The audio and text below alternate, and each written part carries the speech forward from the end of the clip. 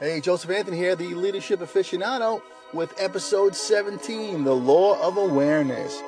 In John Maxwell's book, The 15 Invaluable Laws of Growth, the second law is the law of awareness, where he explains that you must know yourself to grow yourself. Okay, it's Monday morning, so let's get started. Let's take stock of ourselves. What are your weaknesses, your strengths, your interests, your opportunities? Basically, where are you right now? When I was a wee lad, it was instilled in me by my parents as well as society to work on my weaknesses so I could be a well-rounded person.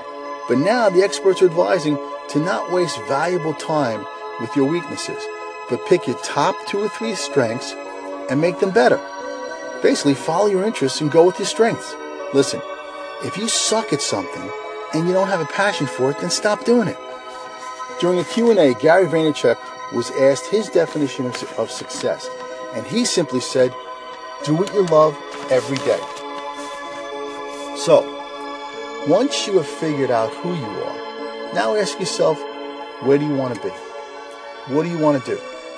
There are 3 kinds of people regarding this quandary.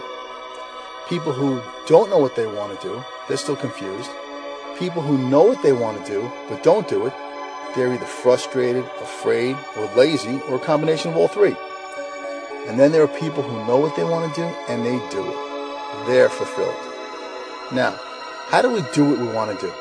I've said this before. Before you can do, you have to be. You have to be committed, consistent, creative, purposeful, reflective, and grateful. John Maxwell said, the 2 most important days of your life are the day you were born and the day you find out why. So find your why and live it.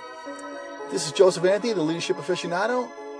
Thank you for listening, and I will chat with you mañana.